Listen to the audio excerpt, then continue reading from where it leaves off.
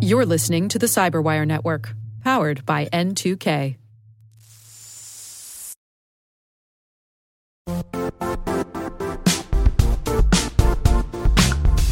The IT world used to be simpler. You only had to secure and manage environments that you controlled. Then came new technologies and new ways to work. Now, employees, apps, and networks are everywhere. This means poor visibility, security gaps, and added risk. That's why Cloudflare created the first-ever connectivity cloud. Visit cloudflare.com to protect your business everywhere you do business.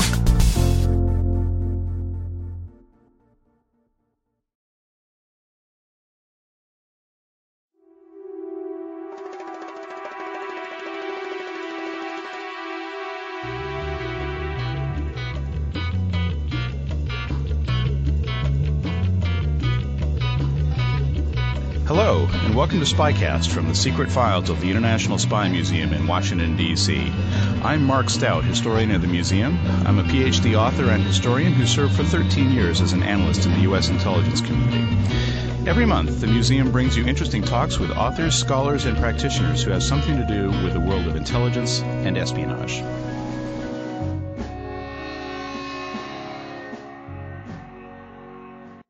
We're joined today by Arno H.P. Reusser, who works for the Dutch Defense Intelligence and Security Service, where he was founder and former manager of that service's open source intelligence unit, and actually open source intelligence will be our topic today.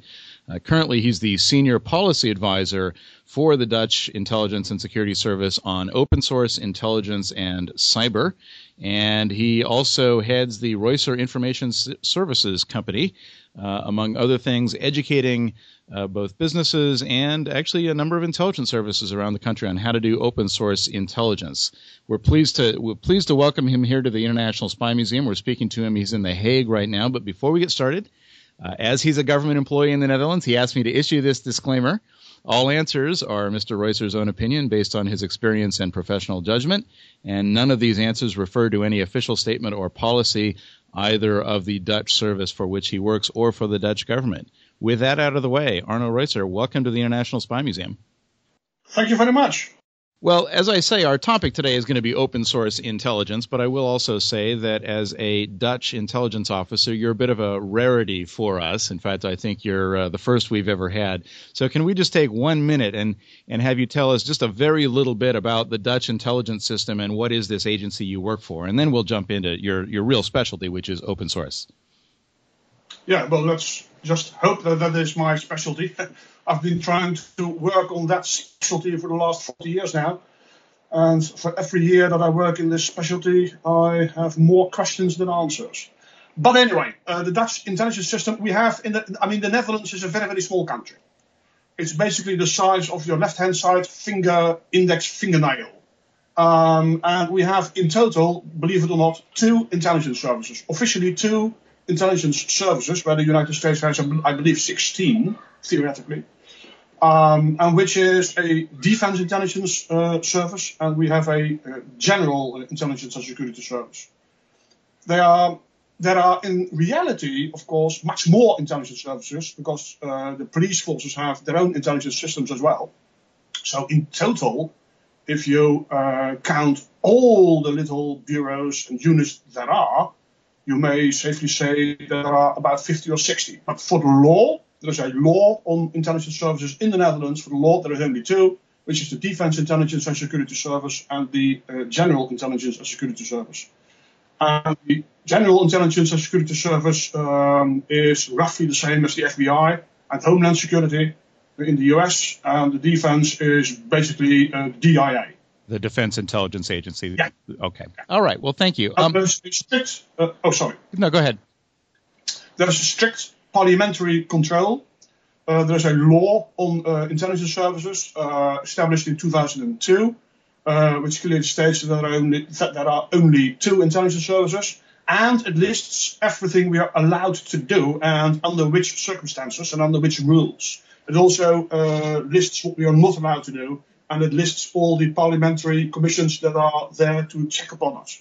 And there is about 4 or 5 or something to which we are accountable.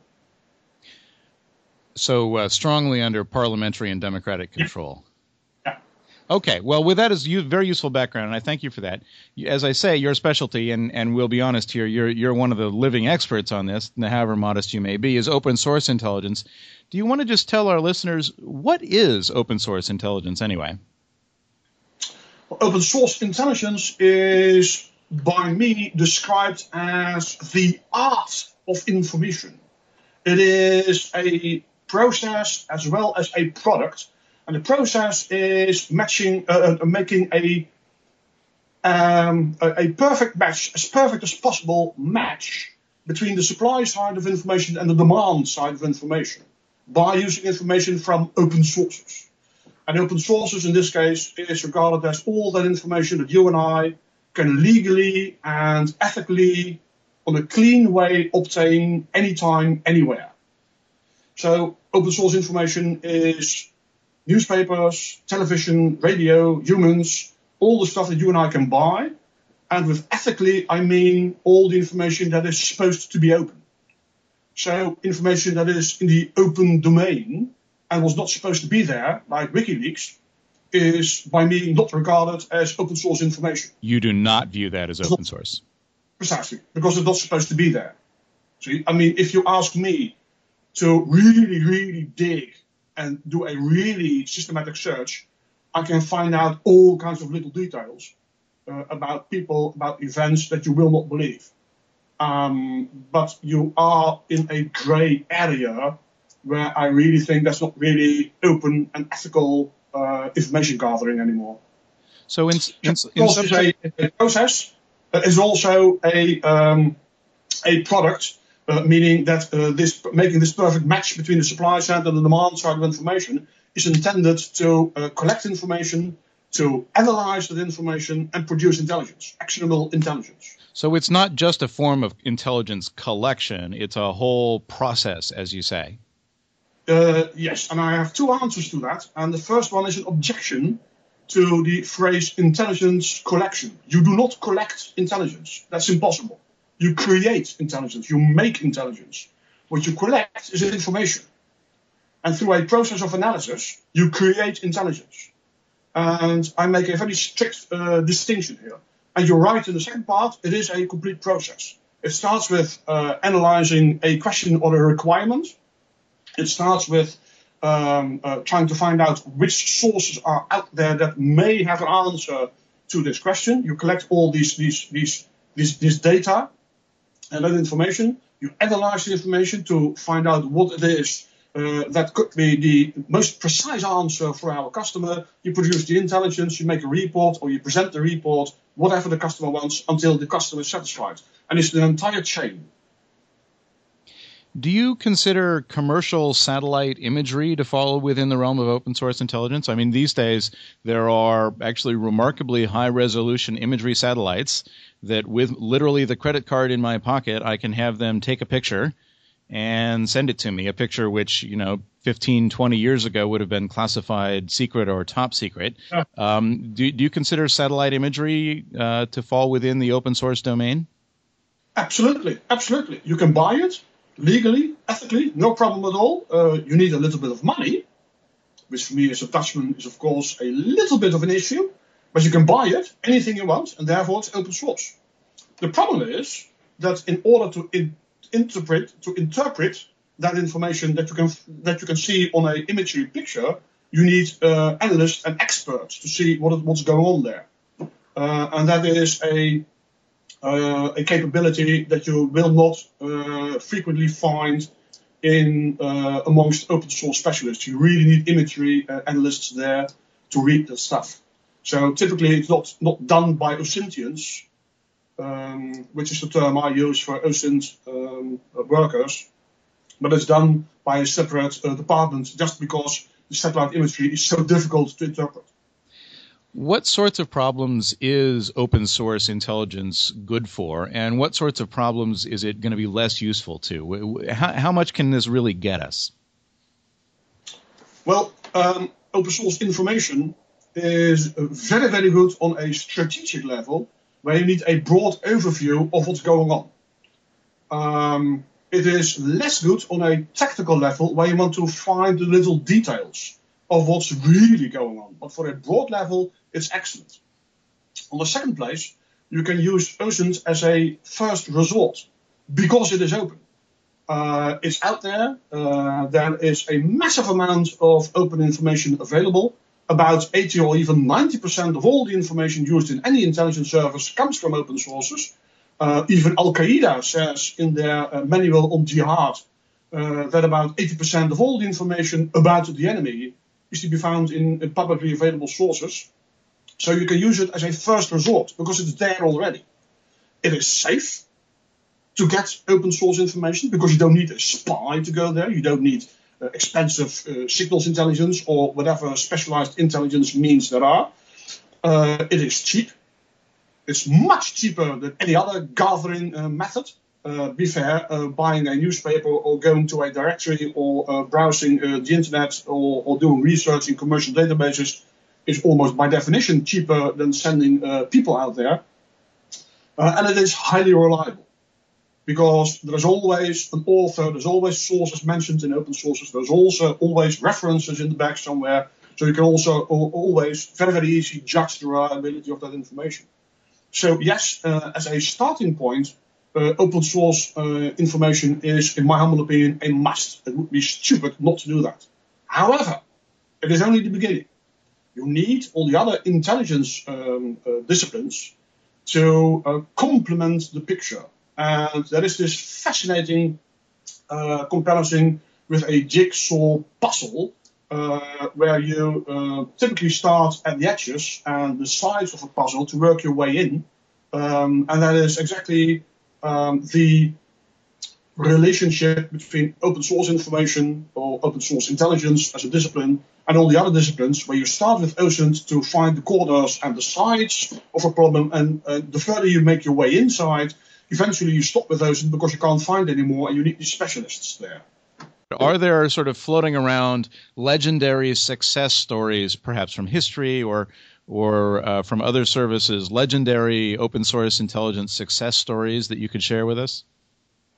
Hardly, because that's operational. But to give you an idea, you may think of, and I'm talking a little bit slowly here because I really cannot talk about operational matters regarding our services. Certainly.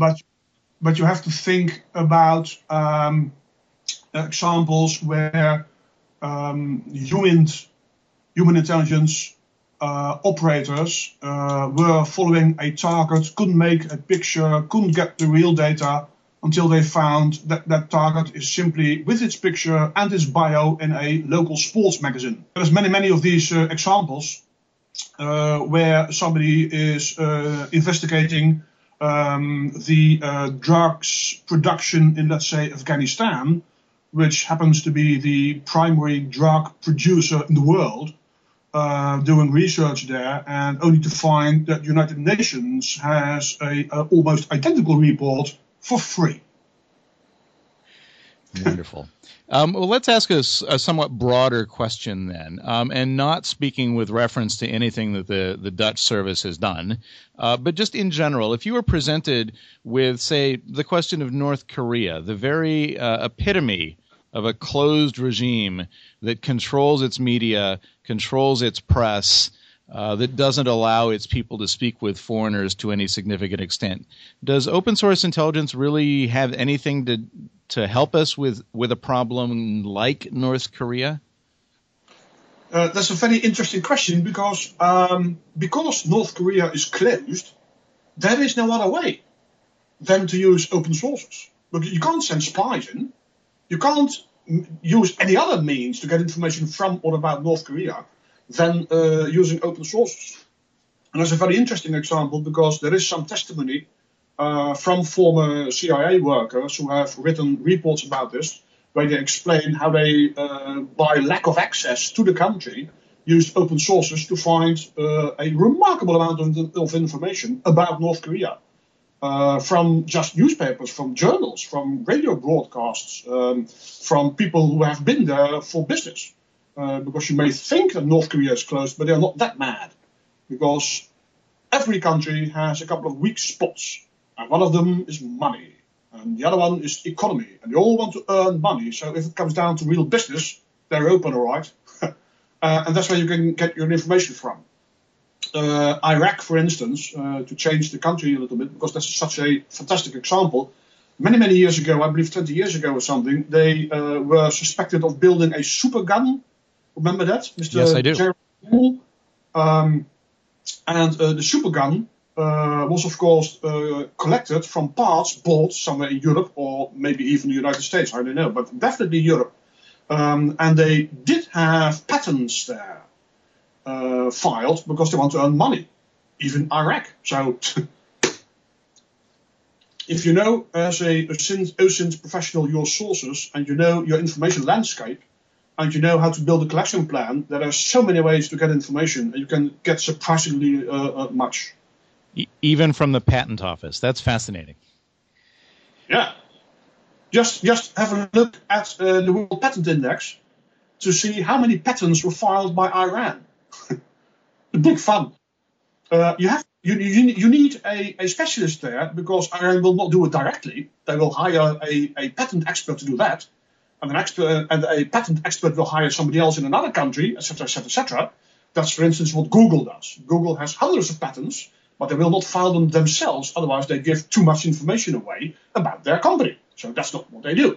They hire somebody else to do it. So you have to dig there to do really research in those open sources. That's what an open source specialist does, research. So in the United States, at any rate, there have been some very vigorous proponents of open source intelligence who have argued that it can replace most of what the American intelligence community now does. Can I infer from what you said here about, for instance, your discussion of how open source can give you the outlines and the corner of a puzzle, but not necessarily the middle, that you wouldn't go quite that far as some of those vigorous enthusiasts here in the United States? I strongly oppose to that. I'm a strong proponent of all source intelligence.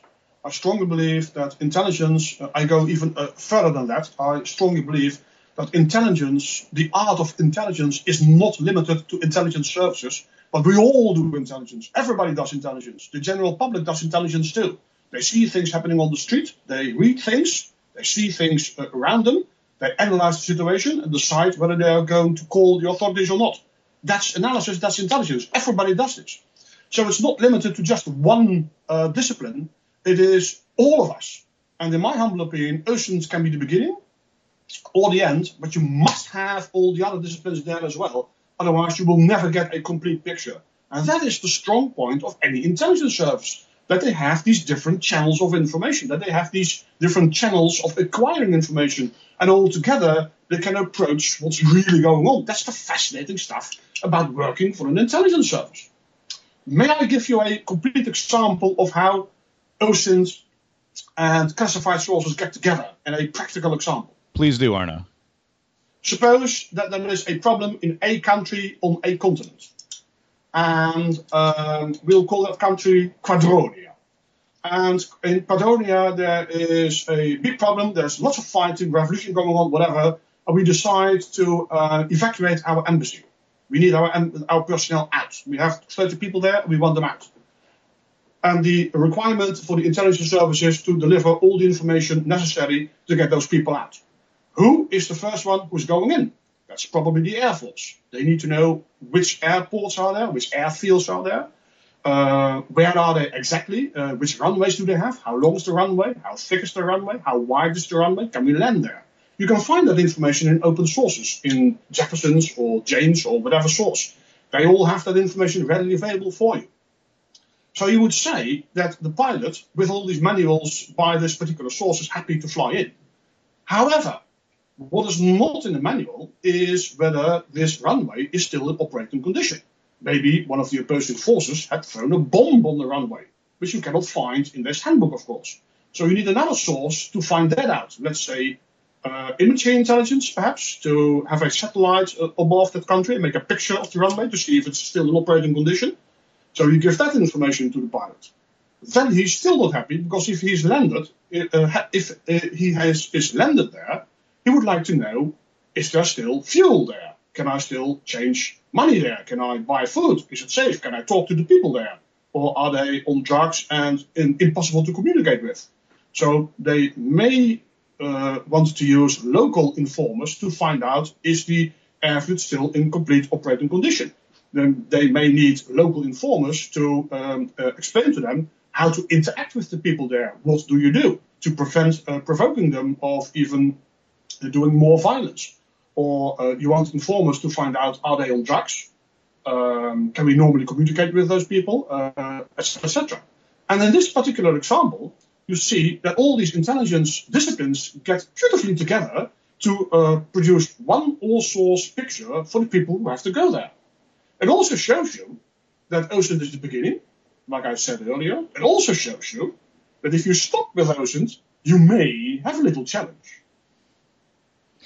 Fascinating. That's very helpful. I want to, for our last couple of questions here, go in a slightly different direction and ask you about social media. How does the world of social media, of blogging, of Twitter, of Facebook, affect the open source intelligence business? Oh, it's absolutely fantastic. Absolutely fantastic. The big trend now is, and this is a little bit vague, that is that the traditional communication channels are changing. The traditional communication pattern of people is changing. And that has a big influence on how intelligence services should operate. And that is probably why some opponents or proponents of OSINT say that you can postpone half of any intelligence service and let do OSINT everything, which is wrong. But it's understandable, because if you see that a lot of communication is now being done in these social networks instead of traditional communication means like books or journals or conferences, because that's the way we exchange information, you now see that people make less and less use of books, of newspapers, of television. They all want to use their internet connections. They make less and less use of email. They communicate through Facebook. They communicate through all the other social media to do anything they like. And they bypass the traditional communication channels. And that is what an intelligence service should adapt. That's where they should change. There is no longer a need to, let's say, intercept satellites, because that's not the way people communicate anymore. They communicate through the internet, through their apps on their phone. That's what they do. If you look at countries and large demonstrations, what people do is they don't call each other and organize a meeting through an ad in a newspaper or something, or the radios, or by mouth. They simply use their phones. In Moldova, a couple of years ago, remember the Moldova revolution a couple of years ago? Yes. According to the leaders there, it was organized by Twitter and by the phone. And the police, thinking that is very, very modern, didn't do that. So they had no clue what's going on. And today, with your smartphone, which holds a camera with which you can make films, all you have to do as a demonstrator is to organize your demonstration through Twitter and maybe Facebook. You make your pictures with a phone. You make your films with a phone. The pictures you publish immediately on Flickr. The films you publish immediately on YouTube. You write your blogs on your little tablet PC or maybe on your phone. I have people actually seen typing articles on their phone. I have no clue how to do that. My fingers are too thick for that. But they do. And they can publish that in a couple of minutes somewhere on the internet, maybe on Facebook or whatever forum they have. They announce everything on Twitter, and bye-bye intelligence service, bye-bye traditional spies, bye-bye BBC, AP, UPI, or whatever press wire agency there is, because they are too late. Have a look at what's going on in Libya, and you'll see that most of the news comes from telephones, from people who are there, and through Twitter. Well, I'm glad it's glad fascinating to see how all this changes and how intelligence services have to adapt there. I'm glad you mentioned that of the revolutions, because a lot of people think, as you were suggesting just now, that social media provides a great tool for democracy movements and for activists. And they point to phenomena like the so-called Twitter revolution in Iran. They point to what's going on in Libya as we record this interview. But we have interviewed here several months ago a prominent analyst of social media, a man named Yevgeny Morozov, who's actually argued in his book that the internet, particularly social media, gives a great advantage to the intelligence and security services of authoritarian governments because, among other reasons, it makes it easy for them to identify and monitor networks of anti-government activists. That if activists are out there organizing what they do on Facebook and Twitter, that it's trivial for the intelligence services to get those same feeds and to read those same pages, and from those they can reconstruct the networks of the activists and revolutionaries who are opposing them. So Morozov argues actually that this social media revolution plays not to the advantage of activists and pro-democracy forces, but rather by empowering intelligence services, and we're talking about open source intelligence services, that it actually empowers authoritarians. How do you come down on that question? He has a point. My counter question would be, why is the WikiLeaks website still on air? The point is that if governments can use these social networks to their benefit, then demonstrators can use it to their benefit as well, and they can hide. They can create false images, false identities, or whatever they like to hide a little bit further. It's a continuous game there. But he has a point. Don't think when you're using social networks that you're completely private or that you're free and safe. It is being followed by governments, obviously. That's why, as you may remember from, I believe, a year ago, that the BlackBerry mobile phone was initially illegal in the Middle East because the governments there were afraid that they couldn't hack the phone easy enough to follow what's going on, because it's all encrypted on the BlackBerry, and they didn't like that, and they wanted to be sure that they can decrypt everything on that phone, and only then they allowed the BlackBerry in. So they do. And what you can see in England a couple of months ago, these terrible riots in England, in London and other big cities. First, in the press, you read that it was all organized by using a BlackBerry and all those services on that phone. And then in The Guardian, there's some analysis that is almost impossible to do. So what's going on there is simply fascinating. I want to close with one perhaps slightly provocative question. I know you're a Dutch officer serving and living in the Netherlands, but I imagine you have at least some acquaintance with the United States intelligence business. And the United States, of course, has a reputation for being very interested in placing a great emphasis on technical intelligence. We like our satellites. We like our signals intelligence system. And also, we've got quite an impressive system at the CIA and elsewhere for doing clandestine espionage. Do you think that the United States intelligence community is adequately exploiting open source? Open source has the disadvantage of being, as you noted, not very expensive and not very dangerous, and thus not very sexy in some way. Do you think the United States is doing all it could and should be doing in this realm? Absolutely not. Okay. You want to elaborate? I mean, I would love to. First of all, it's unfair, this question, because it's easy to judge a country that large with such an important role in world peace and world safety and world security. It's a gigantically large country with lots of problems. They have dozens and dozens of intelligence services, and you go out there and make sure they all cooperate. That's almost impossible to do. But on the other hand, they do have the Open Source Center, formerly the Foreign Broadcast Information Service. Yeah. Which is, I believe, the world's best open source center. It's amazing what they have accomplished. It's amazing the services they provide to the United States and international partners. And it's a big compliment to the United States. But of course, much more can be done, and that is where these intelligence services have to adapt to what's going on in the 21st century in the realm of changing communication patterns and the people's intel, where people themselves are much more involved in producing intelligence reports on what's going on. So much more can be done, true, but it shouldn't be really at the expense of technical stuff. In my humble opinion, there's too much emphasis on technique, where I strongly think that 80% of intelligence is just human work. It's all about humans and not about technique. It's the technique that claimed that Iraq had weapons of mass destruction. You can remember imagery intelligence with arrows pointing to trucks, saying that was a weapon of mass destruction. Remember that? Not a single one was found. So maybe just relying on technique is not the way to go. On the other hand, they also relied on sources, on people, and those weren't reliable as well. It's simply, I think, stresses my point that it's about all source intel. We all have to cooperate there.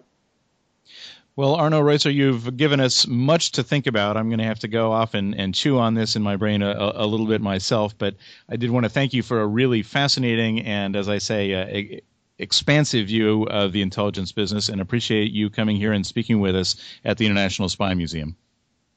Well, thank you very much. It was a pleasure and an honor, and I'll be happy to do it again. We look forward to continuing this dialogue with you, and we'd like to know if you have any comments or questions on today's Spycast. You can get in touch with us through email at spycast@spymuseum.org. Thank you, and we'll see you next month.